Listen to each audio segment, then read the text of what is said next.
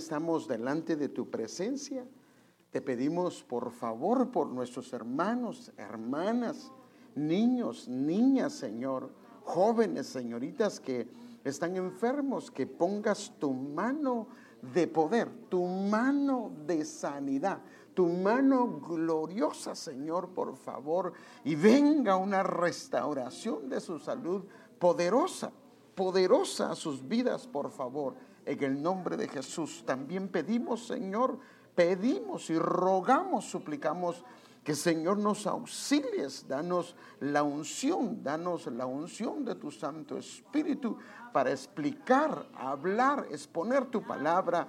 Y, Señor, circuncídanos y séllanos, Señor, a través de la misma. En el nombre de Jesús. Amén. Fíjese que siempre que vamos a compartir la palabra del Señor, la verdad, siempre hay angustia en mi corazón, porque el deseo de mi corazón es siempre dar lo que el Señor tiene para su pueblo. Y aunque estaba preparando algo para el día de hoy, siento en mi corazón que debo de continuar con el tema que he empezado con ustedes, árboles de justicia, la parte número 2. Hay un tema que el Señor me ha estado dando, pero creo que debo de continuar con esto. Como recordará, esto lo empecé el viernes y yo le pido un favor, si no lo ha escuchado, que vaya a las aplicaciones. Tenemos el podcast donde usted lo puede escuchar, y también en YouTube y en Facebook también lo puede escuchar. Y en este explicaba cómo Dios hizo los árboles, o sea, la creación de los árboles fue hecha por Dios. Y la idea es que toda la creación tiene una enseñanza para el hombre, y en especial los árboles. Bueno, no en especial, sino los árboles son unos de ellos. Nos hablan de las funciones y propósitos del hombre, pero ahí lo que tenemos que verlo es desde la perspectiva espiritual. Vimos que el hombre es una figura muy adecuada para verla espiritualmente y poder ver aplicaciones que de alguna manera las podemos aplicar. Vimos que en una de las ocasiones que el Señor menciona la primera ocasión en la que el Señor muestra la primera vez un árbol, explica parte de esto. Por ejemplo, en Génesis 1:11, Dios produjo el reino vegetal, y de entre ellos menciona, pero fíjese que lo curioso es que no menciona todas las plantas. Esto es bien curioso. Lo que menciona es el árbol, pero no las. Y sí menciona en términos generales las plantas, pero se concentra en el árbol. Y entre ellos, hermano amado, nos dice cuál es la razón del por qué fue creado. En Génesis 1:12 vemos que, hablando Dios del árbol, dice, y Dios da testimonio y dice que el árbol era bueno en gran manera, o parte de lo que creó, y dentro de eso estaba el reino vegetal, y el árbol era bueno. Y en Génesis 1:29 nos da la razón y el propósito del por qué lo creó. Déjenme verlo rápidamente. Y esta es la tercera mención. Ahora, es muy importante ver algunas cosas, porque normalmente habla del árbol en término plural, pero cuando especifica en término singular, da algunos detalles, y esto es importante. Entonces, también les dijo, miren, yo les he dado a ustedes toda planta. Yo no sé si me oigo mal. ¿Me puede, Mario, anda a ver, por favor, cómo está la cosa? Miren, yo les he dado a ustedes toda planta que da semilla que hay en la superficie de toda la tierra. Fíjese, pues, toda planta y todo árbol. Entonces aquí generaliza, o sea que aquí habla en forma plural, que tiene fruto. Y luego dice que da semilla y que le servirá de alimento. Entonces aquí podemos ver que en esta tercera mención, el árbol, uno de sus propósitos es que tiene que dar semilla. Y cuando va la palabra semilla, estábamos hablando el viernes con Andrea Samayoa, y semilla habla de prole, habla de descendencia. Uno de los propósitos del hombre es que tenga descendencia. Por eso está la ley del levirato. Y un árbol tiene que tener descendencia, se tiene que reproducir y también tiene que servir de alimento. Veamos, esta es la tercera mención en plural. Ahora, la cuarta mención está en Génesis, perdón, ahí no pasa, pero no sé, por ejemplo.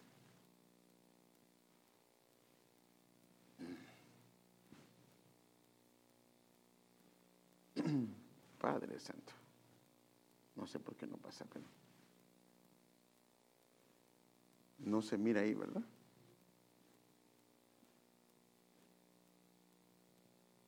Solo déjame ver.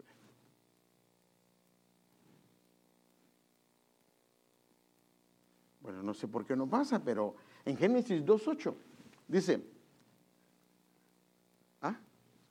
deme un momentito, por favor.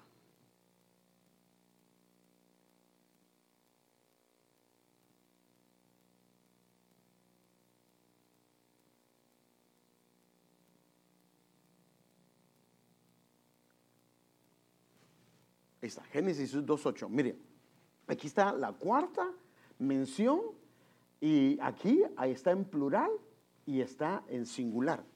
Y el Señor Dios plantó un huerto ahí al oriente del Edén y puso ahí al hombre que había formado.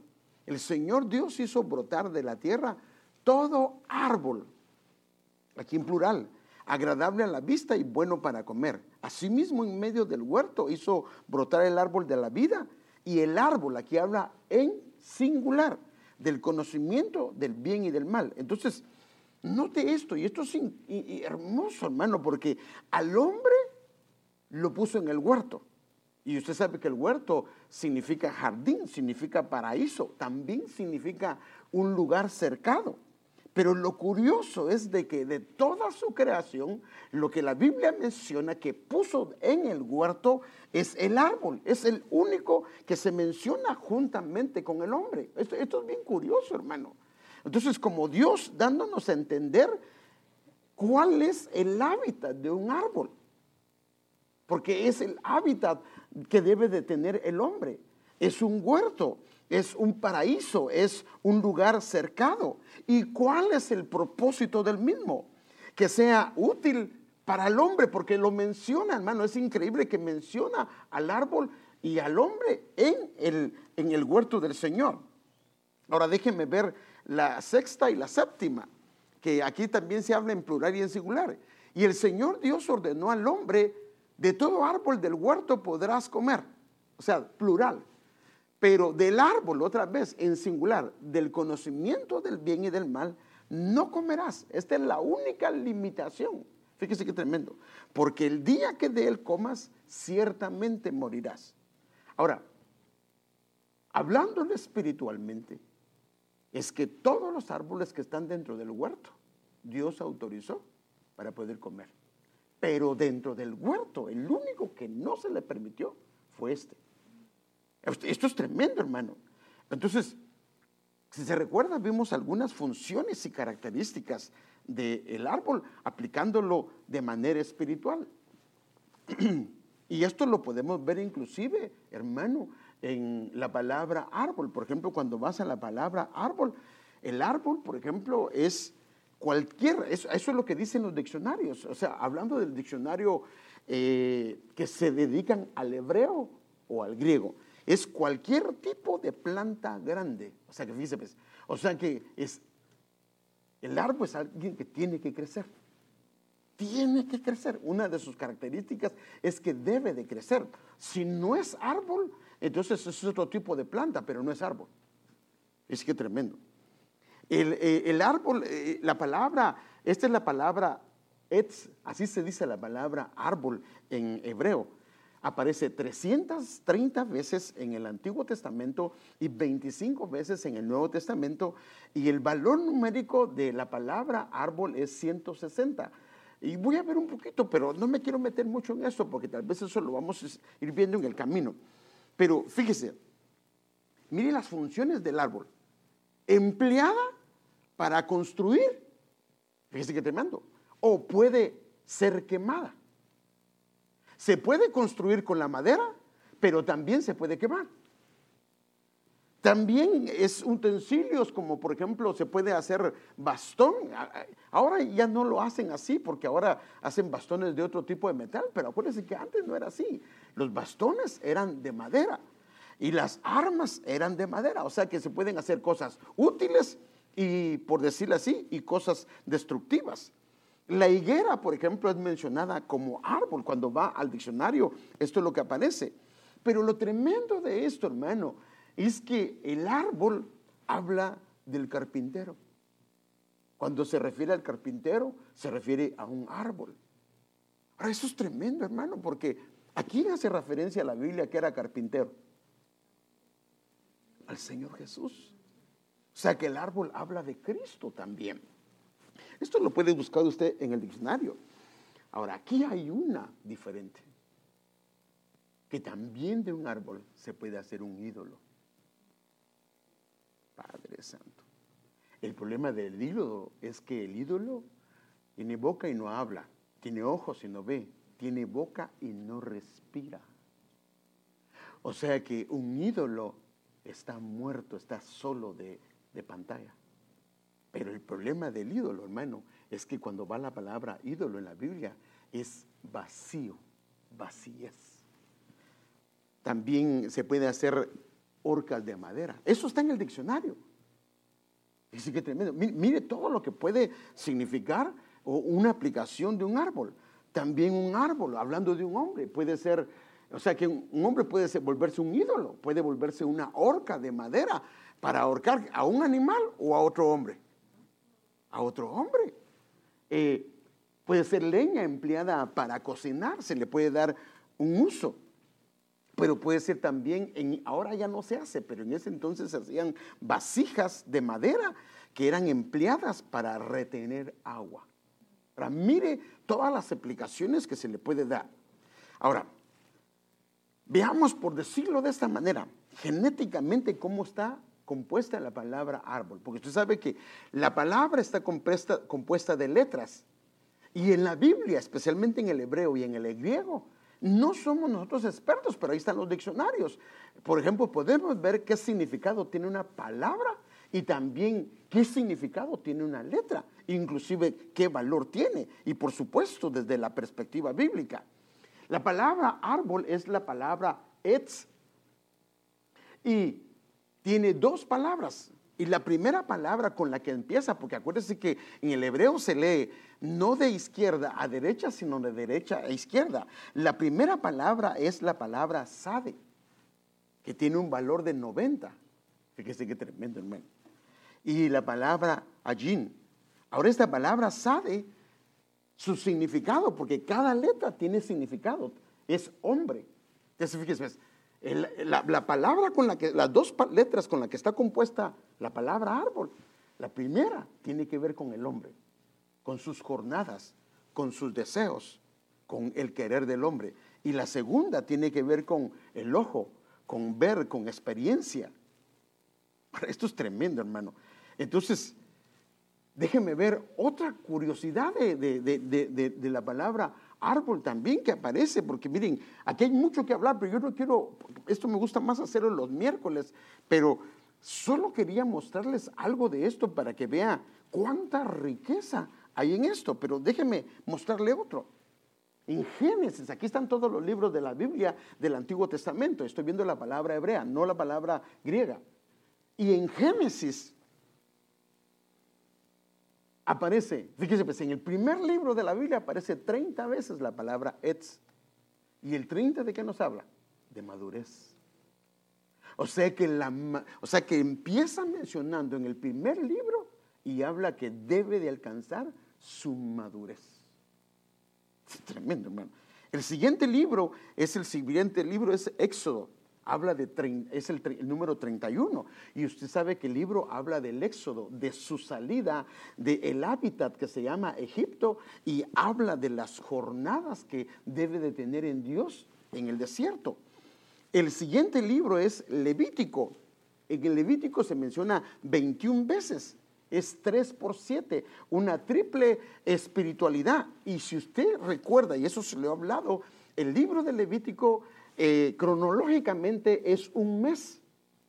porque cuando el pueblo de Israel construyó y Dios dio las instrucciones de cómo deberían de presentarse, es un mes lo que habla. Entonces, en el libro de Levítico 3 veces 7, hablando del 7 que es un número espiritual, habla de la espiritualidad. Y en números habla, la usa 6 veces la palabra etz, y usted sabe que aquí habla de lo humano. Y en números es donde el pueblo se rebeló y no quiso seguir el camino del Señor y se regresó, la parte humana. Ahora, otro libro que es tremendo también es el libro de Ezequiel. En Ezequiel es donde más se menciona la palabra etz, aparece 41 veces. Y es ahí donde más se menciona la palabra hijo de hombre, hijo de hombre, hijo de hombre. Son 93 veces. O sea que hay cosas curiosas con respecto a los árboles. Por eso le digo, en el Edén es el único árbol que se menciona que se puso en el huerto juntamente con el hombre. Es el único. Véanlo y no va a haber otro. Entonces, hablándonos Dios en misterio de muchas cosas de esto. Entonces, podemos ver que un árbol tiene un propósito en su vida. Oxigenar, ya hablamos de esto, hermano, pero lo vamos a ver con una figurita. Oxigenar, porque realmente los árboles lo que hacen es agarrar el dióxido de carbono, que es un aire contaminado, y lo limpian y lo procesan y lo convierten en oxígeno. O sea que agarran el CO2, que es el dióxido de carbono, y lo convierten en O2, que es oxígeno. Eso es increíble. Entonces, oxigenan. Entonces, aquí está el asunto. Hay árboles que solo sirven para dar oxígeno, pero no dan fruto. Esto es tremendo, hermano. El problema de solo dar oxígeno es que los pueden usar. ¿Para qué los pueden usar? ¿Se recuerda? ¿Ah? Para hacer armas. Y armas con las cuales se van a utilizar para guerrear contra otras personas.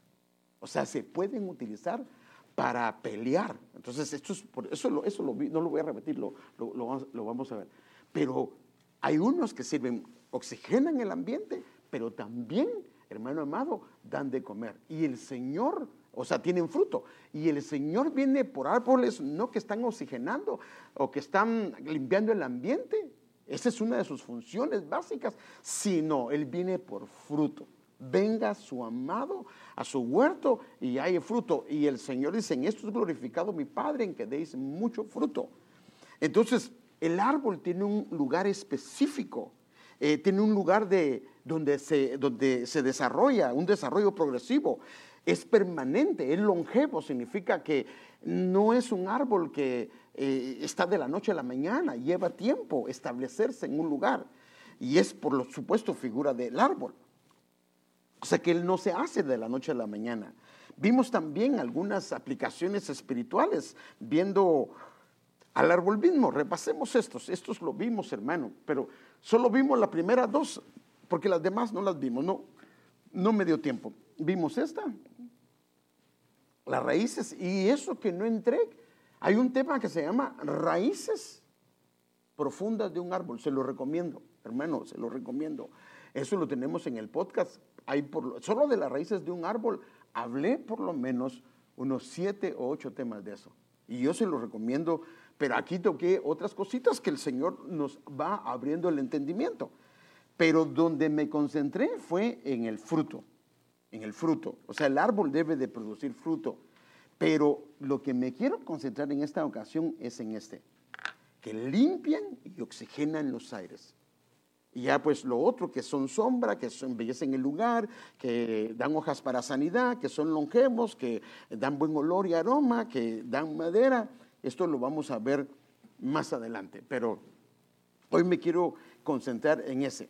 Entonces, que limpian y oxigenan los aires. Ahora, ¿los aires de dónde? Del lugar donde están, ¿cierto? Y si hablamos de un hombre, ¿cuáles son sus lugares donde se mueve? El primero donde más está, ¿dónde es? En su casa. ¿Dónde debe de oxigenar? y limpiar los aires en su casa. El siguiente, trabajo. Y otro donde mucho está también. O sea, mire todos los lugares que tiene que oxigenar y limpiar. Pero ahí es donde yo quiero llevarlo. Porque quiero presentarle las dos cosas que pueden pasar. Entonces la Biblia es muy específica con respecto a los diferentes usos que se le puede dar al árbol. Y habla en este caso con respecto a las necesidades del hombre. Déjeme ver. Mire, Isaías 44:15, en la Reina Valera contemporánea. De estos árboles se sirve el hombre para quemarlos. O sea, fíjese pues, el mismo hombre puede quemarlos. Ahora, ¿para qué los quema? En este caso hay una buena aplicación, para entrar en calor. O sea que, ahora, ¿qué pasa? Pero ¿qué es la madera que se usa para entrar en calor? ¿Un árbol parado o un árbol que lo han hecho leña?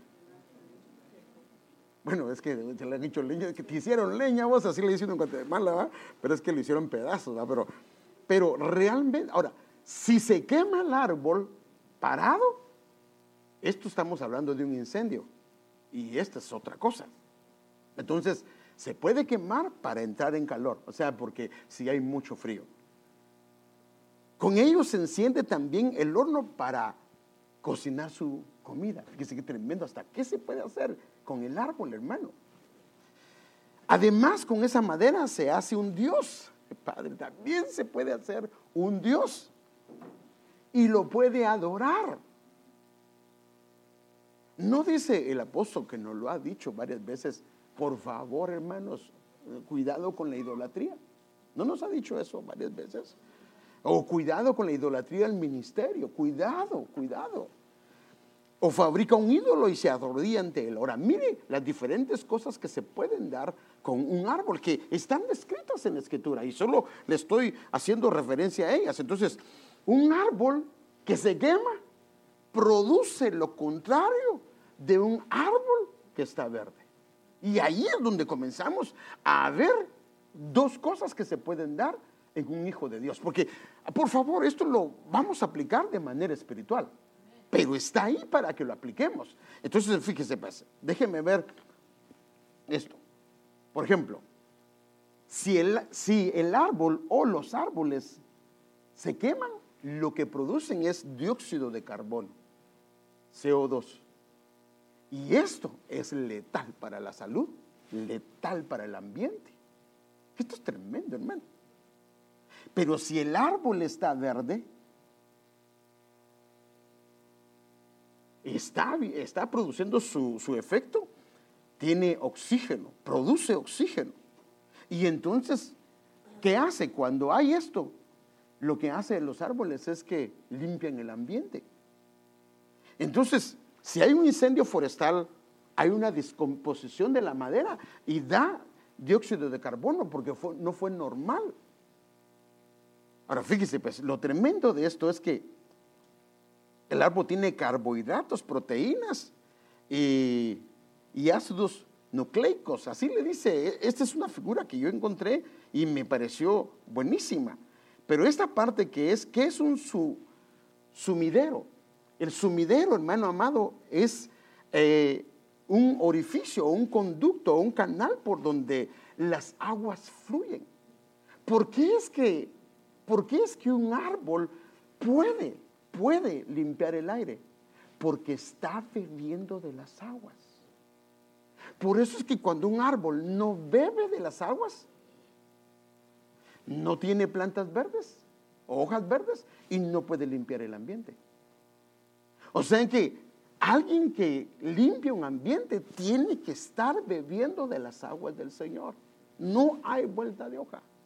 Entonces, si un padre de familia, si un trabajador, si un jefe, si un estudiante, si cualquiera no está bebiendo de las aguas, se puede quemar. Porque usted sabe que el calor puede quemar. Por ejemplo, ¿por qué es que se incendian los lugares que están muy secos? Esto está claro, hermano, ¿sí o no? A veces ha habido la mano de alguien, pero a veces es el mismo calor que ha incendiado esos lugares. porque es tanto el calor que está, está como que receptivo al calor y se termina quemando. O sea que, ¿qué es lo que nosotros estamos dando? Si estamos quemados, hermano, o si estamos quemándonos, podemos estar dando dióxido de carbono donde estemos, y por supuesto eso va a afectar el ambiente y el entorno donde estamos, o estamos dando oxígeno. Entonces, o sea que una persona puede limpiar la atmósfera donde está o contaminar la atmósfera donde se encuentra, y tiene que ver con el fuego. ¿El fuego qué hace? Contamina el área, pero la belleza de un lugar la arrasa, ¿sí o no? ¿Qué pasa con esos lugares que son tan hermosos? Cuando pasa un fuego, arrasan y queda lúgubre, queda desolado, asolado el lugar. Pero cuando los árboles están hermosos, se ve bien bonito. O sea que esto es tremendo. Entonces el árbol puede dar comida, puede embellecer un lugar. Entonces el árbol puede producir dióxido de carbono u oxígeno y comida. Entonces, todo esto lo estoy aplicando espiritualmente. ¿Cómo estamos nosotros? ¿Qué hacemos en el lugar donde estamos? Ahora, ahorita va a ver que el oxígeno tiene que ver con el aliento, con el ánimo, con el consuelo, con la fortaleza. Si yo soy padre, ¿cómo están mis hijos? ¿Están animados? ¿Están fortalecidos? Porque el aire habla de ánimo, de respirar, por eso es que cuando estamos cansados, respire, no le dicen uno, respire. No, ahora, imagínate, está todo uno agotado y se respire, y el aire es dióxido de carbono, está peor. Ahora, el asunto es que se supone que los árboles que han crecido, hermano amado, ¿cómo están? ¿En qué condiciones están? Entonces, mire, aquí lo puede ver esta figura. Espero mire, aquí está, y lo muestra como un hombre, ¿verdad? Por ejemplo, el oxígeno entra al hombre, porque así funciona el hombre también. O sea, este es buen aire. Por eso sí, cuando nos pusieron a poner las mascarillas, la cosa está seria, hermano. Mucha gente se enfermó más. O sea, que el tener la mascarilla no es bueno. Era bueno en determinados momentos, pero no es bueno porque lo que está saliendo contaminado se lo está volviendo a tragar otra vez. Entonces fíjese, ¿ves? Entonces, como un árbol, entonces entra bueno, sale malo. Entonces lo que hacen los árboles es que agarran el aire contaminado y lo purifican. Y no solo es, fíjese, no solo es los árboles, sino también el mar. El mar dice que oxigena al planeta un 50%. Eso no lo voy a hablar hoy, quiero hablarlo otro día, pero esto me impresiona, ¿va? Entonces, el fuego, ¿con qué es comparado en la Biblia? Porque es el que quema. Entonces, tiene, claro, buenas aplicaciones y también tiene malas aplicaciones. Pero el fuego normalmente destruye. Puede purificar. En caso de los hijos de Dios los purifica. Pero en el caso de cosas las deshace. Por eso es que cuando seamos examinados, la Biblia dice que, así dice, que cada uno vea cómo sobreedificó en el fundamento. Eso lo dice 1 Corintios capítulo 3, versículo 10.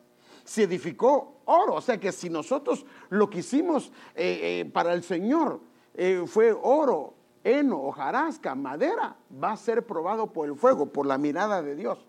Y si lo que hicimos no es oro, dice que va a ser quemado, y aunque va a ser salvo por fuego, o sea, en otras palabras, no va a recibir ninguna recompensa, pero sí va a ser salvo. Pero todo lo que hizo, hermano, hiciera pastor y no fue a lo que Dios lo llamó. Y si se aferró a una función que Dios nunca lo llamó. Entonces, ¿a qué es comparado el fuego? Entonces, fíjese, pues, mire el fuego, cómo se puede tipificar en la Biblia, y es tremendo. La maldad hace estragos como un incendio que devora espinos y matorrales. O sea que cuando la maldad comienza a gobernar y a habitar, no que no hagamos a veces cosas incorrectas, porque a todos nos ha pasado, pero si el pecado se vuelve una práctica que llega a la iniquidad, entonces hay un problema. Se puede volver maldad o impiedad. Y la maldad es como un incendio que devora espinos y matorrales. O sea, se lleva todo, hermano. Pero no queda ahí, que luego quema los árboles del bosque o quema a los que están alrededor de él. Entonces, fíjense, pues, unos contaminan el ambiente y otros queman a los que están alrededor. Y los lanza por los aires entre torbellinos de humo. O sea, contamina completamente el aire. Entonces nosotros tenemos que, si hablamos de padres de familia, si hablamos de sacerdotes, tenemos que estar hermano a mano, hermano amado, oxigenando el aire de nuestras casas, limpiando el aire de nuestras casas. ¿Qué pasa si yo veo a mi hijo y a mi hija que están enojados y no se quieren hablar? ¿Qué debo de hacer?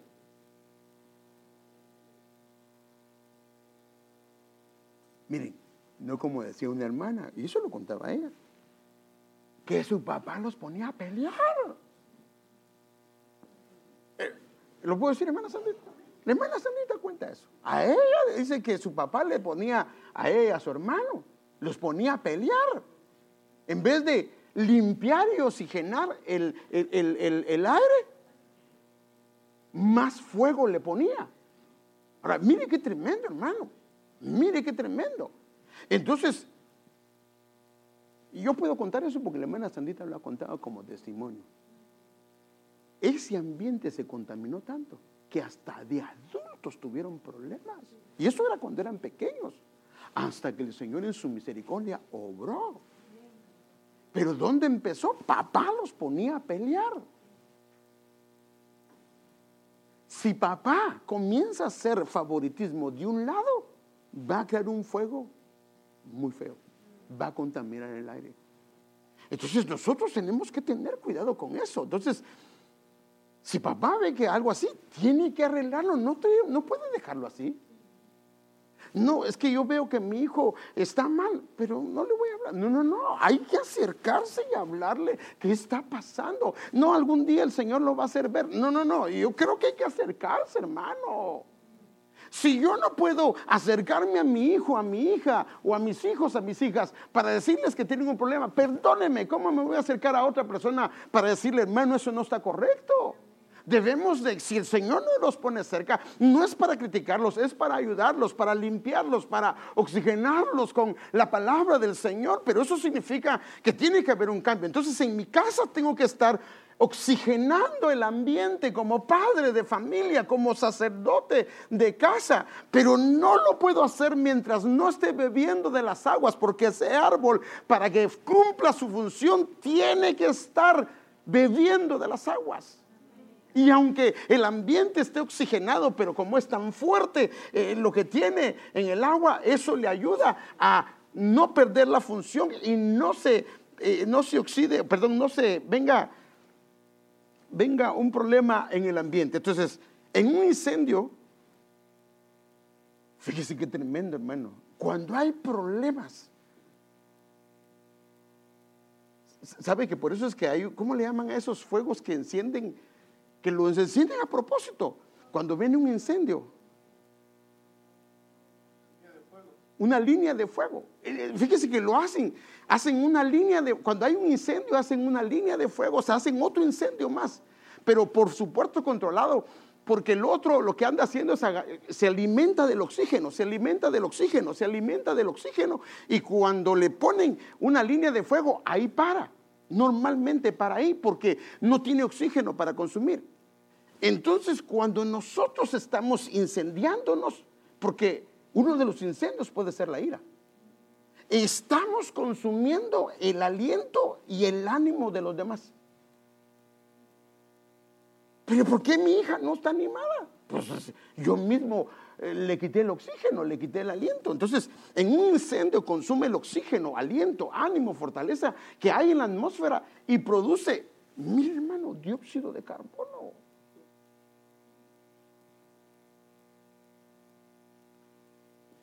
Por ejemplo, tengo varias citas bíblicas, pero una es Job 27:3 en la versión Jerusalén, que mientras siga respirando y me anime el aliento de Dios. O sea que la respiración, porque hay un oxígeno, es sinónimo de aliento y de ánimo. Déjenme verlo acá. A ti, oh Jehová, yo clamaré, porque el fuego, ahora mire qué hace el fuego, ha consumido los campos de los pastores en el desierto. O sea que el fuego va hacia los campos donde se lleva al pueblo a pastar. Esta versión, esta pechita está tremenda. Otros dicen los desiertos, pero porque el fuego ha consumido los campos de los pastores en el desierto. Y la llama, lo que sale, ha consumido todos los árboles del campo. Sí, qué tremendo, hermano. Aún las bestias del campo rugen ante, o sea, no solo las bestias, sino también el hombre. Aún las bestias del campo rugen ante ti, pues se han secado los arroyos de agua, o sea que arrasa con los arroyos, y el fuego ha consumido los campos de los pastores en el desierto. Entonces la ira puede ser una figura de un incendio que puede afectar en primer lugar el lugar donde está, porque en el lugar donde está es casa. Si hay ira y no se controla, por eso la Biblia dice, airaos, pero no pequéis. Porque si peca y no lo arregla, da lugar, hermano, eso no lo digo yo, eso lo dice la Escritura, airaos, pero no pequéis, ni deis lugar al diablo. O sea que en un incendio, el enemigo se mete para avivar más lo que está pasando. ¿Qué pasa si yo y mi esposa, yo le levanto la voz y ella me la levanta? ¿Qué cree que va a pasar? Se incendia más. Y si se meten aquellos sí, papá, tienes razón por lo que está diciendo ella, y ella no, hermano, la cosa va a avivar, hermano. Problema es que un incendio, lo que deja, no se puede volver a recuperar. ¿Cómo recuperamos cuando pasa un incendio? Si quedó devastado los árboles. Claro, en Dios todo se puede, pero el daño que hace, el efecto que produce es terrible. Entonces puede afectar tu casa, y por eso tenemos que ver qué es el fuego, hermano, porque es lo que produce dióxido de carbono. O sea que afecta el ambiente, contamina el ambiente, no lo limpia. Puede afectar la familia, puede afectar el trabajo, puede afectar la iglesia, porque consume el oxígeno, que es el aliento, que es el ánimo, que es el consuelo que debe de haber. Por ejemplo, cuando habla de la ira, inclusive, fíjese hermano, la Biblia usa el término como que fuera fuego. Por ejemplo, en Génesis 32 dice, entonces se encendió la ira de Jacob. ¿Por qué dice se encendió? O sea que dando a entender que la ira es como un fuego. Se encendió. Es tremendo, hermano. Eso lo dice la Biblia. Entonces un árbol quemado o un árbol que se está quemando, fíjese, que está desanimado, ojo con eso, hermano, o que está agotado, podría generar dióxido de carbono. Y a los primeros que afecta son los que están alrededor. Debe de buscar la ayuda del Señor, porque podría afectar la atmósfera en donde Dios lo ha puesto para bendecir y para limpiar y para oxigenar. Hermanos, ¿quién debe de animar a mis hijos? Yo. Sí, gloria a Dios por los hermanos que se acercan y le dan una palabra. Gloria a Dios por las hermanas que se acercan y le dan una palabra. Pero el que debe de animarlos, el que debe de alentarlos, el que debe de encaminarlos, el que debe de corregirlos, el que debe de disciplinarlos, es papá y mamá. La pregunta es, ¿andas animando a medio mundo? ¿Animas a tus hijos? Por favor, yo no quiero que lo vaya a sentir ofensivo, porque Dios me libre de eso y le pedí al Señor que me guardara eso. Pero hay quienes que andan animando a todo el mundo, pero anima a su esposa, anima a su esposo.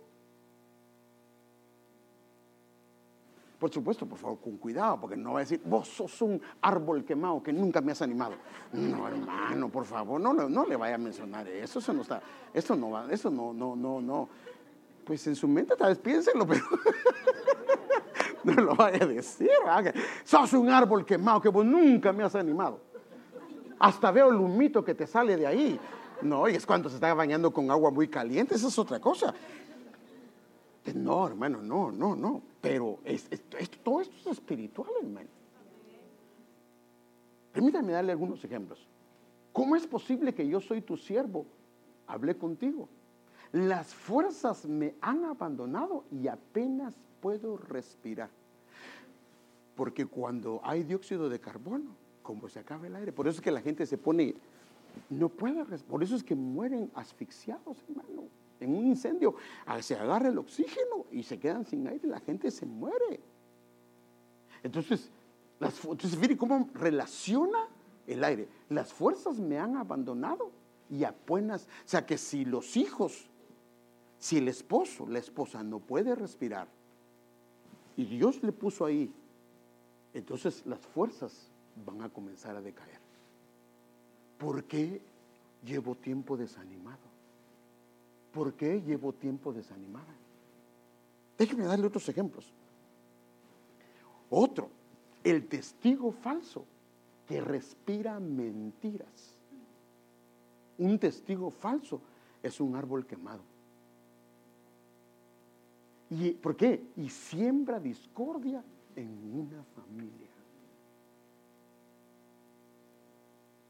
Otro, Saulo. Usted sabe que él todavía, por eso es que, de hecho, ese era el oprobio de él, el oprobio de Pablo. Era, y él mismo lo dice, que había perseguido a la iglesia. Porque, hermano, Pablo sabe qué hacía. Agarraba a la gente, le hacía que maldijeran el nombre del Señor, el nombre de Jesús. Y por eso dice, Saulo, respirando todavía amenaza. O sea que, si nosotros estamos amenazando, eso es dióxido de carbono. Yo no digo que no digamos cuidado con esto porque va a pasar, pero si solo somos amenazas, hermano.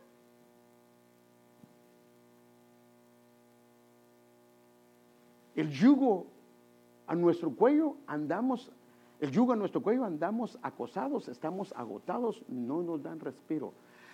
El cargar a alguien con tantas cosas, más de lo que puede llevar, lo puede llevar a perder las fuerzas y a sentirse en medio de un ambiente con dióxido de carbono. Mire, estamos agotados, no sentimos respirar.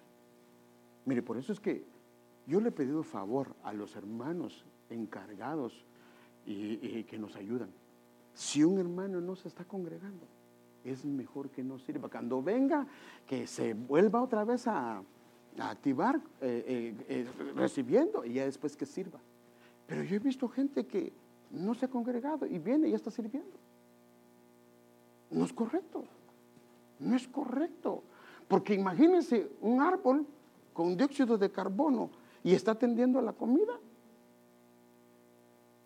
¿Cómo lo va a atender? Está cantando, está sirviendo, está siendo maestro. Ese árbol tiene que ser que los que estén ahí digan, ¡ay, qué rico me siento aquí! ¡Ah, me siento bien! El malvado, ¿se recuerda la maldad? Es un fuego, es un horno lleno de maldad. Sus palabras queman como el fuego, las palabras son la llama. Las palabras pueden ser una llama que puede encender un fuego.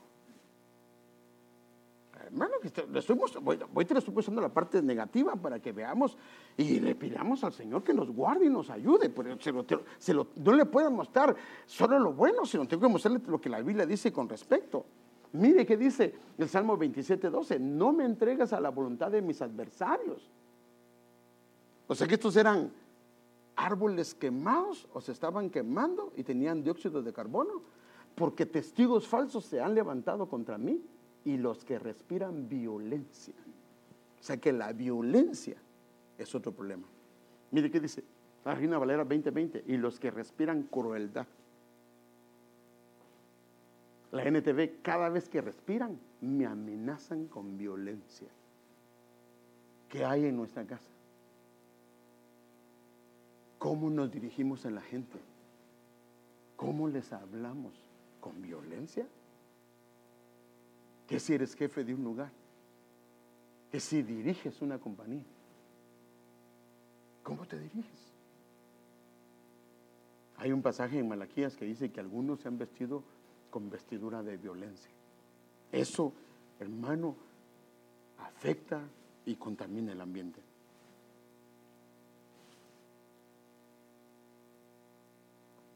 Y por supuesto, si no hay aire, si los encargados de limpiar el aire, si los encargados de oxigenar el ambiente de su casa no hacen un cambio, los que están ahí, de alguna manera, pueden morir. Estoy hablando espiritualmente. Hermanos, hay hijos que ya no quieren nada con el Señor. Algunos yo sé que es porque le dieron rienda suelta al pecado, pero algunos ha sido porque nosotros, hermanos, somos a veces insoportables. Imagínense, a mí un día me dice mi esposa, porque le digo, ¿y por qué no me dice, Andrea, que esto? No, dice, porque le da miedo hablarte. Ay, Padre Santo, hermano, imagínense. No un árbol verde, sino un árbol quemándose o quemado con dióxido de carbono. Pero eso no puede ser, hermano. Yo sé que los hijos tienen que tenerle respeto a papá y a mamá, pero si no encuentran confianza ahí, ¿dónde van a encontrar confianza? Se van a ir bajo un árbol que no es el indicado. Entonces la falta de aire puede haber una muerte espiritual. Ismael vivió 137 años después de su último respiro. Entonces, cuando se deja de respirar, es una figura de que alguien muere.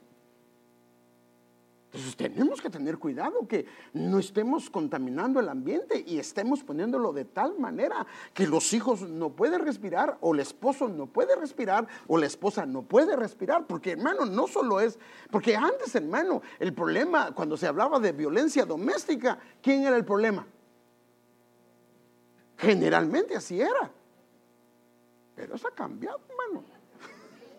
Eso ha cambiado, hermano. Eso ha cambiado, porque hay unas mujeres que, Padre Santo, y como saben que no le puede hacer nada, ¿cómo se llama? Se aprovechan, hermano. Se queda temblando así, hermano. Padre Santo. Padre, el pobre esposo ahí, hermano, en el closet escondido, pidiéndole a Dios misericordia. No, pero aquí no hay, eso es allá afuera, hermano, eso es allá afuera. Pero el acabarse el aire, hermano, es serio. O sea que si una persona se está enojando demasiado, está afectando el aire de su misma casa. Y sus mismos plantíos que Dios le dio a cuidar, los está destruyendo. Entonces es un principio bíblico para todo árbol plantado. Fíjese qué tremendo. Y esto me impresionó. Y yo lo veo como un principio. Es esto, hermano. Mire lo que dice la Biblia. Que todo lo que respire, alabe al Señor. ¿Cómo sé que ese árbol está bien? Si alaba al Señor, si alaba al Señor, si alaba al Señor. Todo lo que respira debe de alabar al Señor, debe de ser claro. Así dice el diccionario en Strong, debe de ser claro, debe de hacer brillar el nombre del Señor, debe de elogiar el nombre del Señor, debe de aclamar el nombre del Señor, debe gloriar el nombre del Señor, debe loarlo el nombre del Señor, debe de celebrarlo, debe de hacerlo resplandecer. Pero si yo cuando estoy respirando, estoy deshonrando el nombre del Señor, estoy contaminando el ambiente. Todo lo que alabe, todo lo que respira debe de alabarlo, debe de honrar el nombre del Señor. Yo estoy platicando con mi hermana Laura y ella, hermano amado, no alaba al Señor con lo que dice. Eso no está bien, eso no está bien. O yo estoy con ella y ella se da cuenta que yo no alabo al Señor con un testimonio, con mis palabras, no está bien. Eso es dióxido de carbono. Porque esa misma palabra tiene dos, así como las palabras tienen lo que le llaman antónimos, también las palabras estas. Mire, eso está en el diccionario. Todo lo que respira, alabe al Señor, o puede enfurecer, o puede enloquecer, también significa loco. Hacer inútil, infatuar. Es un principio. Es que el árbol de Dios debe de alabar al Señor con todo lo que hace, con todo lo que dice y la manera como lo hace. Que sea honrado el nombre del Señor, hermano. Que cuando uno se vaya, estoy hablando con Josecito y me voy de ahí, me voy bendecido. Padre, gracias por la palabra que me dices a través de él. Señor, me siento gozoso porque a través de él me hablaste. Pero, hermano, uno bien sabe, y fíjese qué tremendo, cuando uno sale a veces de una reunión, su espíritu se siente triste, hermano. No sabe que no estuvo bien, hermano. O sea que lo que había era dióxido de carbono, porque era un árbol quemándose o quemado. Ahora, ¿cómo puedo discernir? Porque pues es que no he visto que se esté quemando, hermano. No, es que se refiere, acuérdense que a respirar, todo lo que respira y exhala, respira y exhala. Entonces, déjeme verlo de esta manera. ¿A quién has dirigido tus palabras? ¿De quién es el espíritu que te inspira? Mire qué dice Job 26:4. La versión Pechita dice: ¿de quién es el aliento que ha emanado de él? ¿De dónde viene ese aliento? ¿De un hombre, de una mujer quemada? Hablando espiritualmente, la Biblia de Hispanoamérica, ¿de quién emana tu inspiración? La NTV, el espíritu de quién habla por medio de ti. O sea, ¿qué es el aire que sale? Debe de salir un aire que limpie, oxigenado. Pero te pregunta, ¿y de dónde? Porque acuérdense que la Biblia para la palabra aire, ¿cómo se le dice? ¿Cómo se le dice, hermano? Ruá. Y es la misma palabra que se usa ¿para qué? Para espíritu. Es la misma palabra. Por eso es que respirar y espíritu, viento, está hablando de lo mismo. Entonces el llamado del Señor es a oxigenar los aires o los ambientes. Ese es el llamado, hermano.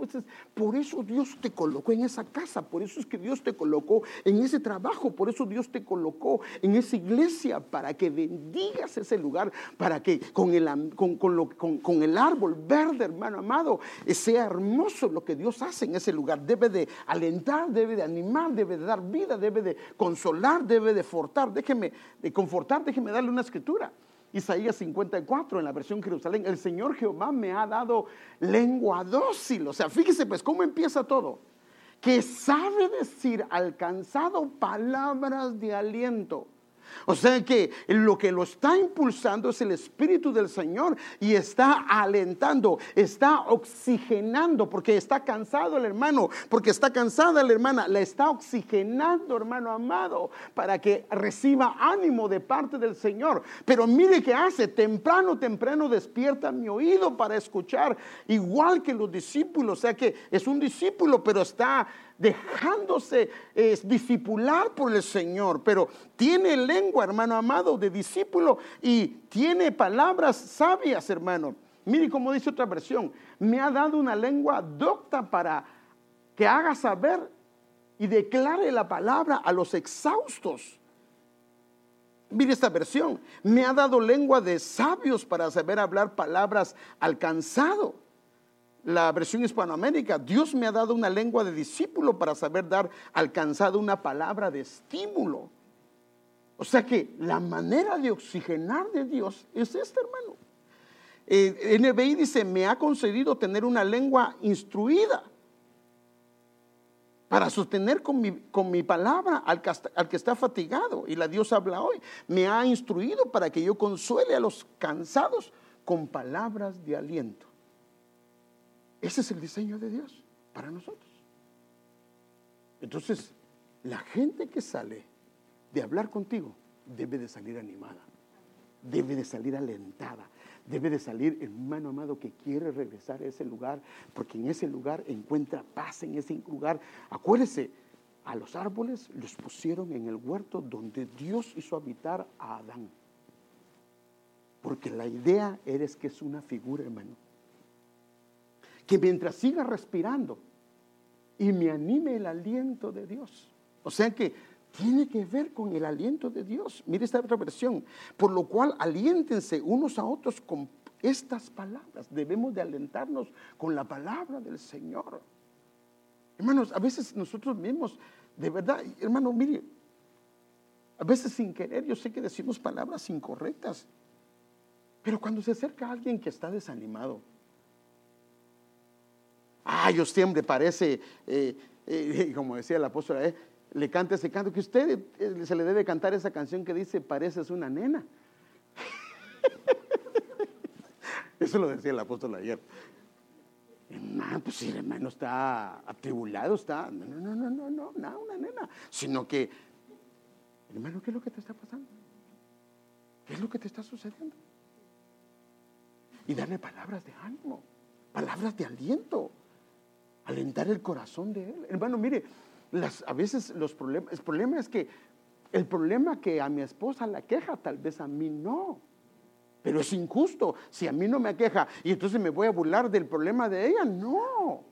Gloria a Dios, porque no me afecta a mí, pero al contrario, si no me afecta, debería de ayudarla con mayor razón, porque eso a mí no me ha afectado. Pero hermanos, tal vez lo que a uno no le inquieta, a otros sí le inquieta. Pero ¿qué son las palabras que deben de salir? ¿Y de quién deben de salir? Deben de salir de papá, deben de salir de mamá. Y qué hermoso es cuando en casa, hermano, hay hijos mayores, hay hijas mayores que comienzan a oxigenar el ambiente y a bendecir el ambiente, y en ese ambiente se encuentra un ánimo, aliento, consuelo y fortaleza. Hermoso es. Por eso es que Dios nos colocó adecuadamente en la casa y en el lugar donde así le plació a Él. Padre Santo, la preocupación agobia a la persona, una palabra de aliento lo anima. Y termino, hermano, ya se me pasó el tiempo, pero déjeme, santo Dios. Ruth 2:12, mire cómo la animó vos, hermano, por eso es que se casó con él. Hay jóvenes que quieren que les haga caso la muchacha, y son tan groseros cuando se dirigen, hermano. Mire que fue él: que Dios te lo pague, o sea, agradecido, que el Señor y Dios de Israel, en quien has buscado amparo, te apremie por todo lo que has hecho. Se refería a cómo había cuidado a su suegra. Ella le contestó: eres muy amable conmigo y tus palabras me llenan de aliento. Era un árbol, hermano, oxigenado, y me has hablado con cariño, aunque yo ni siquiera soy como una de tus criadas. Ahora mire lo que el Señor nos promete, y con eso quiero terminar. Esperen en el Señor, porque Él infunde a tu corazón ánimo y aliento. Y por eso es que ese pasaje que dice: aunque se pudran las raíces y su fruto no de arriba, al olor del agua ese árbol va a reverdecer. Entonces el Señor dice que si los esperamos a Él y confiamos en Él, el Señor nos va a infundir aliento en nuestro corazón, y por eso dice que lo esperemos. Mire este otro: tú debes de saber que Dios no se cansa como nosotros. Debes de saber que su inteligencia es más de lo que imaginamos. Dios le da nuevas fuerzas a los débiles y cansados, los que el ambiente no ha sido oxigenado. Dios puede hacer un milagro, hermano, y oxigenarlos en medio de ese ambiente. Mire, sin ir muy lejos, ¿cómo le llaman a esta ciudad? Ah, sí, pero es muy conocida por... Dicen que es la más contaminada, ¿o no? Está dentro de las más... Una de las más contaminadas. Y usted está bien saludable. Que Dios lo guarde y lo cuide, hermano, y lo protege, hermano. Nos hizo vivir acá, el Señor nos va a guardar y nos va a cuidar, hermano. Entonces Dios le da nueva fuerza a los débiles y cansados. A los jóvenes se cansan por más fuertes que sean, pero los que confían en Dios siempre tendrán nuevas fuerzas. Tendrán nuevas fuerzas porque tienen un aliento de parte de Dios. Podrán volar como las águilas, podrán caminar sin cansarse y correr sin fatigarse. ¿Por qué? Porque los que los está oxigenando puede ser un sacerdote de casa, una mujer de Dios como Débora en casa, o hermano amado, Dios mismo los está oxigenando a pesar del ambiente tóxico que pueda haber. Por eso es que a veces decimos, es que ese hermano es bien tóxico, esa hermana es bien tóxica, pero no importa, Dios puede guardarnos y cuidarnos porque poderoso es Dios para hacerlo, pero sí nos dio una función a nosotros. Termino con eso. Por eso los árboles, o sea, los cedros, que la Biblia le habla cedros, del Señor necesitan ser restaurados para desempeñar la función delegada por Dios, que Dios quiere llevarnos a la función de ser árboles de justicia. Los árboles de justicia no están secos, los árboles de justicia beben de los ríos del Señor. Pero mire el proceso por los que pasan, y eso está en Isaías capítulo 61. Los árboles, hermanos, para llegar a ser plantío del Señor, árboles de justicia, 7 procesos, como que son 7 lavamientos, hermano. Están quebrantados de corazón y el Señor los venda. Están cautivos y el Señor les da libertad. Están prisioneros y el Señor les da liberación. Que cautivos y prisioneros son 2 cosas diferentes. Una persona puede estar cautiva en un lugar, pero no estar presa. Es muy diferente. Prisioneros a liberación. A los que lloran, Dios les da consolación. A ceniza o afligidos, Dios les da diadema de esplendor. A los que están en luto, que son penas y tristezas, Dios los llena con un aceite de alegría. A los que están con espíritu abatido, se les da manto de alabanza. Ahora, fíjese pues, todas estas 7 ministraciones, por eso se llama el año favorable del Señor. Estas 7 ministraciones hacen un cambio en ese árbol completo, hermano, no importando la condición. Y esto es lo que necesitamos, y por eso es que aquí dice que es lo que Dios puede hacer, y no lo puedo ver porque no me da tiempo. A los quebrantados de corazón, Dios los quiere vendar, pero se tiene que dejar vendar. A los cautivos, Dios los quiere libertar, pero se tiene que querer dejar libertar, porque hay quienes no quieren dejar de hacer lo que el Señor ya les dijo. Y así todas estas cosas. Entonces, después de esa administración, viene mire hermano amado, este versículo, para conceder que a los que lloran en Sión se les dé diadema en vez de ceniza, aceite de alegría en vez de luto, manto de alabanza en vez de espíritu abatido, para que sean llamados. O sea, después de esas 7 ministraciones, fíjese que tremendo, para que sean llamados robles, la versión de las Américas dice árboles de justicia. Pero no puede ser un árbol de justicia si primero no se deja ministrar. Si no, primero no deja la cautividad, no deja ser prisionero, no deja la tristeza, no deja el luto. Tiene que dejar eso, y con la administración que viene de Dios. Y entonces serán llamados, o sea, se volverá, hermano amado, entonces se volverá un roble. Esta Biblia dice un roble, y la de las Américas dice un árbol de justicia. Y Dios le da el nombre de plantío del Señor, y serán trasladados al lugar donde el Señor está, porque la idea de Dios es llevarnos al lugar espiritual de su casa, hermano, para que ahí crezcan, y a eso se le llama la gloria del Líbano. No voy a hablar de hoy, pero la gloria del Líbano es que los cedros están altos, hermano, son hermosos, tienen un olor precioso, hermano, y por eso es que esos cedros, hermano, son muy afamados. Pero tiene que haber una restauración. Tenemos que dejarnos ministrar por el Señor en esas 7 administraciones. Y entonces, ¿qué va a pasar? Para que Él sea glorificado. Y todo lo que respira lo va a alabar. Estos lo alaban, lo honran, hermano amado. Pero note, hay un proceso. Hay un proceso. Hay un proceso. Un árbol no se da de la noche a la mañana. Es un proceso. Entonces yo quiero invitarlo hoy. No sé cómo se encuentra. Tal vez, perdóname, pero si se siente cansado, no que no nos cansemos. ¿Nos cansamos o no nos cansamos? Pero si está cansado el lunes, el martes, el miércoles, el viernes, el sábado, el domingo, ya lleva semanas, perdóneme, no se está oxigenando. Porque el cansancio es parte de la vida y eso nos hace sentir que estamos vivos. Pero si todo el tiempo estamos cansados, agotados, ya no queremos seguir, hay un problema, hermano. ¿No será que no nos estamos oxigenando en el Señor? ¿O no será que somos un árbol quemado o que se está quemando? Entonces necesitamos pedir al Señor que intervenga en nuestras vidas. Porque aparte que tengo una función de parte de Él para embellecer la casa del Señor, yo tengo una función para limpiar el ambiente y oxigenar a los de mi casa. ¿Oxigenas a los de tu casa? ¿Los animas? ¿Los alientas? ¿O te burlas de ellos? Tenemos un llamamiento, hermano. Llamamiento de parte de Dios. Pero hay un proceso, que es lo que le estaba mostrando acá. Este proceso. Ahí está la Biblia, puede ver, son 7 procesos. Y entonces serán llamados árboles de justicia, plantíos del Señor. Hermanos, si tu desánimo lleva años, no está bien.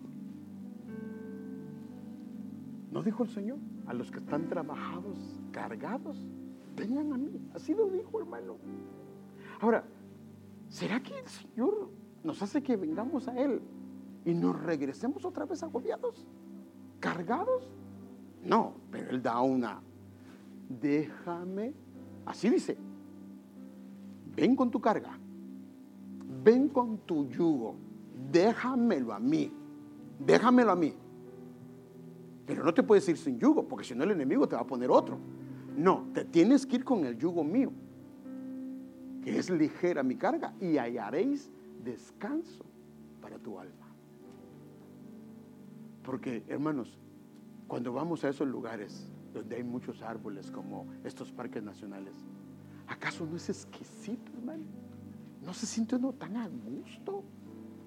Aquí uno no puede salir, porque tiene que ver cómo está el aire, hermano. A veces se dice que no está ni siquiera para ir a caminar, pero ahí vamos porque tenemos que ir a trabajar. Pero en esos lugares, el ambiente, los árboles, en este lugar debería estar bien oxigenado, porque aquí hay siervos y siervas del Señor que debemos de oxigenar. Y todo lo que respira debe de alabarlo, debe de honrar al Señor, debe de levantar su precioso nombre. Con todo lo que hacemos debemos de honrarlo. Lo que hacemos honra al Señor. Lo que hacemos lo alaba, lo que hacemos lo honra, lo que hacemos lo engrandece. El Señor quiere restaurarnos y hay ministraciones del Espíritu. Hermanos, eso está profetizado para este tiempo, esas ministraciones. Increíble que aquí hay 7 ministraciones, y en Isaías capítulo número 2 hay otras 7 ministraciones. Y a aquel hombre que estaba leproso le dicen: sumérgete en el río 7 veces. Y dice que cuando se levantó de ahí, aunque las llagas eran tan crónicas, se levantó con su piel como que jamás hubiese tenido lepra, que es figura del pecado. O sea que hay un deseo de Dios, hermano, para que bendigamos nuestra casa, oxigenando, alentando. Hermanos, los primeros, los responsables de animar nuestra casa somos nosotros, los sacerdotes de casa y madres piadosas, para animar a su familia, animar a su esposo, hermano, darle aliento. Porque a veces nos pasa, o no nos pasa, hermano, que a veces nosotros los esposos decaemos. ¿Qué debe de hacer la esposa? Levantarlo. ¿De qué sirve que estés allá cantando a cada rato? Si mira cómo estás. A la gran, no, hermano. No. Somos humanos y el Señor sabe, hermano, que somos humanos. Y que hay momentos, hermano, si se desanimó el hombre que hacía caer fuego del cielo, hermano, el hombre que hacía que lloviera o que no lloviera, la Biblia dice que se desanimó y hasta quería morir, hermano. Así dice la Biblia. Pero cuando, hermano, en medio de su cansancio, lo oxigenó el Señor, hermano, a tal manera que le dio pan, le dio comida, y 40 días, hermano, corrió y caminó sin comer nada ni dormir nada. Mire el oxígeno que viene de Dios cuando el Señor nos oxigena, hermano, es increíble lo que Dios hace, y a eso nos quiere llevar el Señor. O sea que todo cansancio que lleva mucho tiempo no está bien, algo no está bien, o el lugar no está bien, o el ambiente no está bien, o algo está pasando, porque sí nos cansamos, pero no puede permanecer el cansancio todo el tiempo. Tenemos que pedir al Señor que nos ayude y cuidar, hermano, y no nos pase lo que le pasó a aquella mujer que parece en Cantares. Cuidó las viñas de otro y la de él, la de ella, así dice la Biblia, la descuidó. Descuidó su viña, descuidó lo que Dios le designó para que cuidara y protegiera, para que oxigenara, para que limpiara, para que cercara, para que lo cuidara. Hermanos, Dios nos ha dado un hogar para que seamos felices, hermano. Que en nuestra casa seamos felices. Ese es el deseo de Dios. Que disfrutemos nuestras casas, nuestros hogares, hermano. Que sea un ambiente hermoso. Porque podemos tener la mejor casa, pero si no hay paz, si no hay gozo, si no hay alegría, todo eso no tiene sentido, hermano. Pero cuando hay paz, hay gozo, aún los frijolitos se comen tan sabrosos, hermano. Los tamalitos con chipilín, aleluya. Celestiales esos, hermano. Yo quiero animarlo a algo. Si usted se siente cansado, se siente cansada, ay, sí, hermano, fíjese que hoy anoche fue a trabajar. No, ese es cansancio normal. Duerma y descanse y se va a animar. Pero si siente que lleva mucho tiempo, o inclusive puede pensar que ha sido como un árbol quemado, que ha afectado a los suyos, ¿por qué no pasamos y le pedimos al Señor que nos ayude, que nos oxigene, que nos restaure, que nos renueve? Porque Él quiere que seamos árboles de justicia, plantío del Señor. Si quiere, incline su rostro, y si el Señor le pone en su corazón, pues pase y vamos a orar al Señor.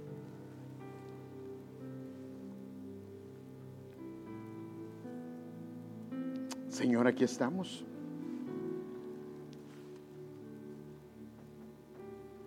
Señor, ayúdanos, por favor, ayúdanos. Ayúdanos, Señor, te suplicamos el auxilio de tu presencia, la ayuda que viene de ti, Señor.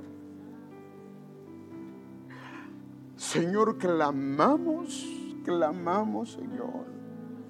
Clamamos por el respiro y el aliento que viene de tu presencia.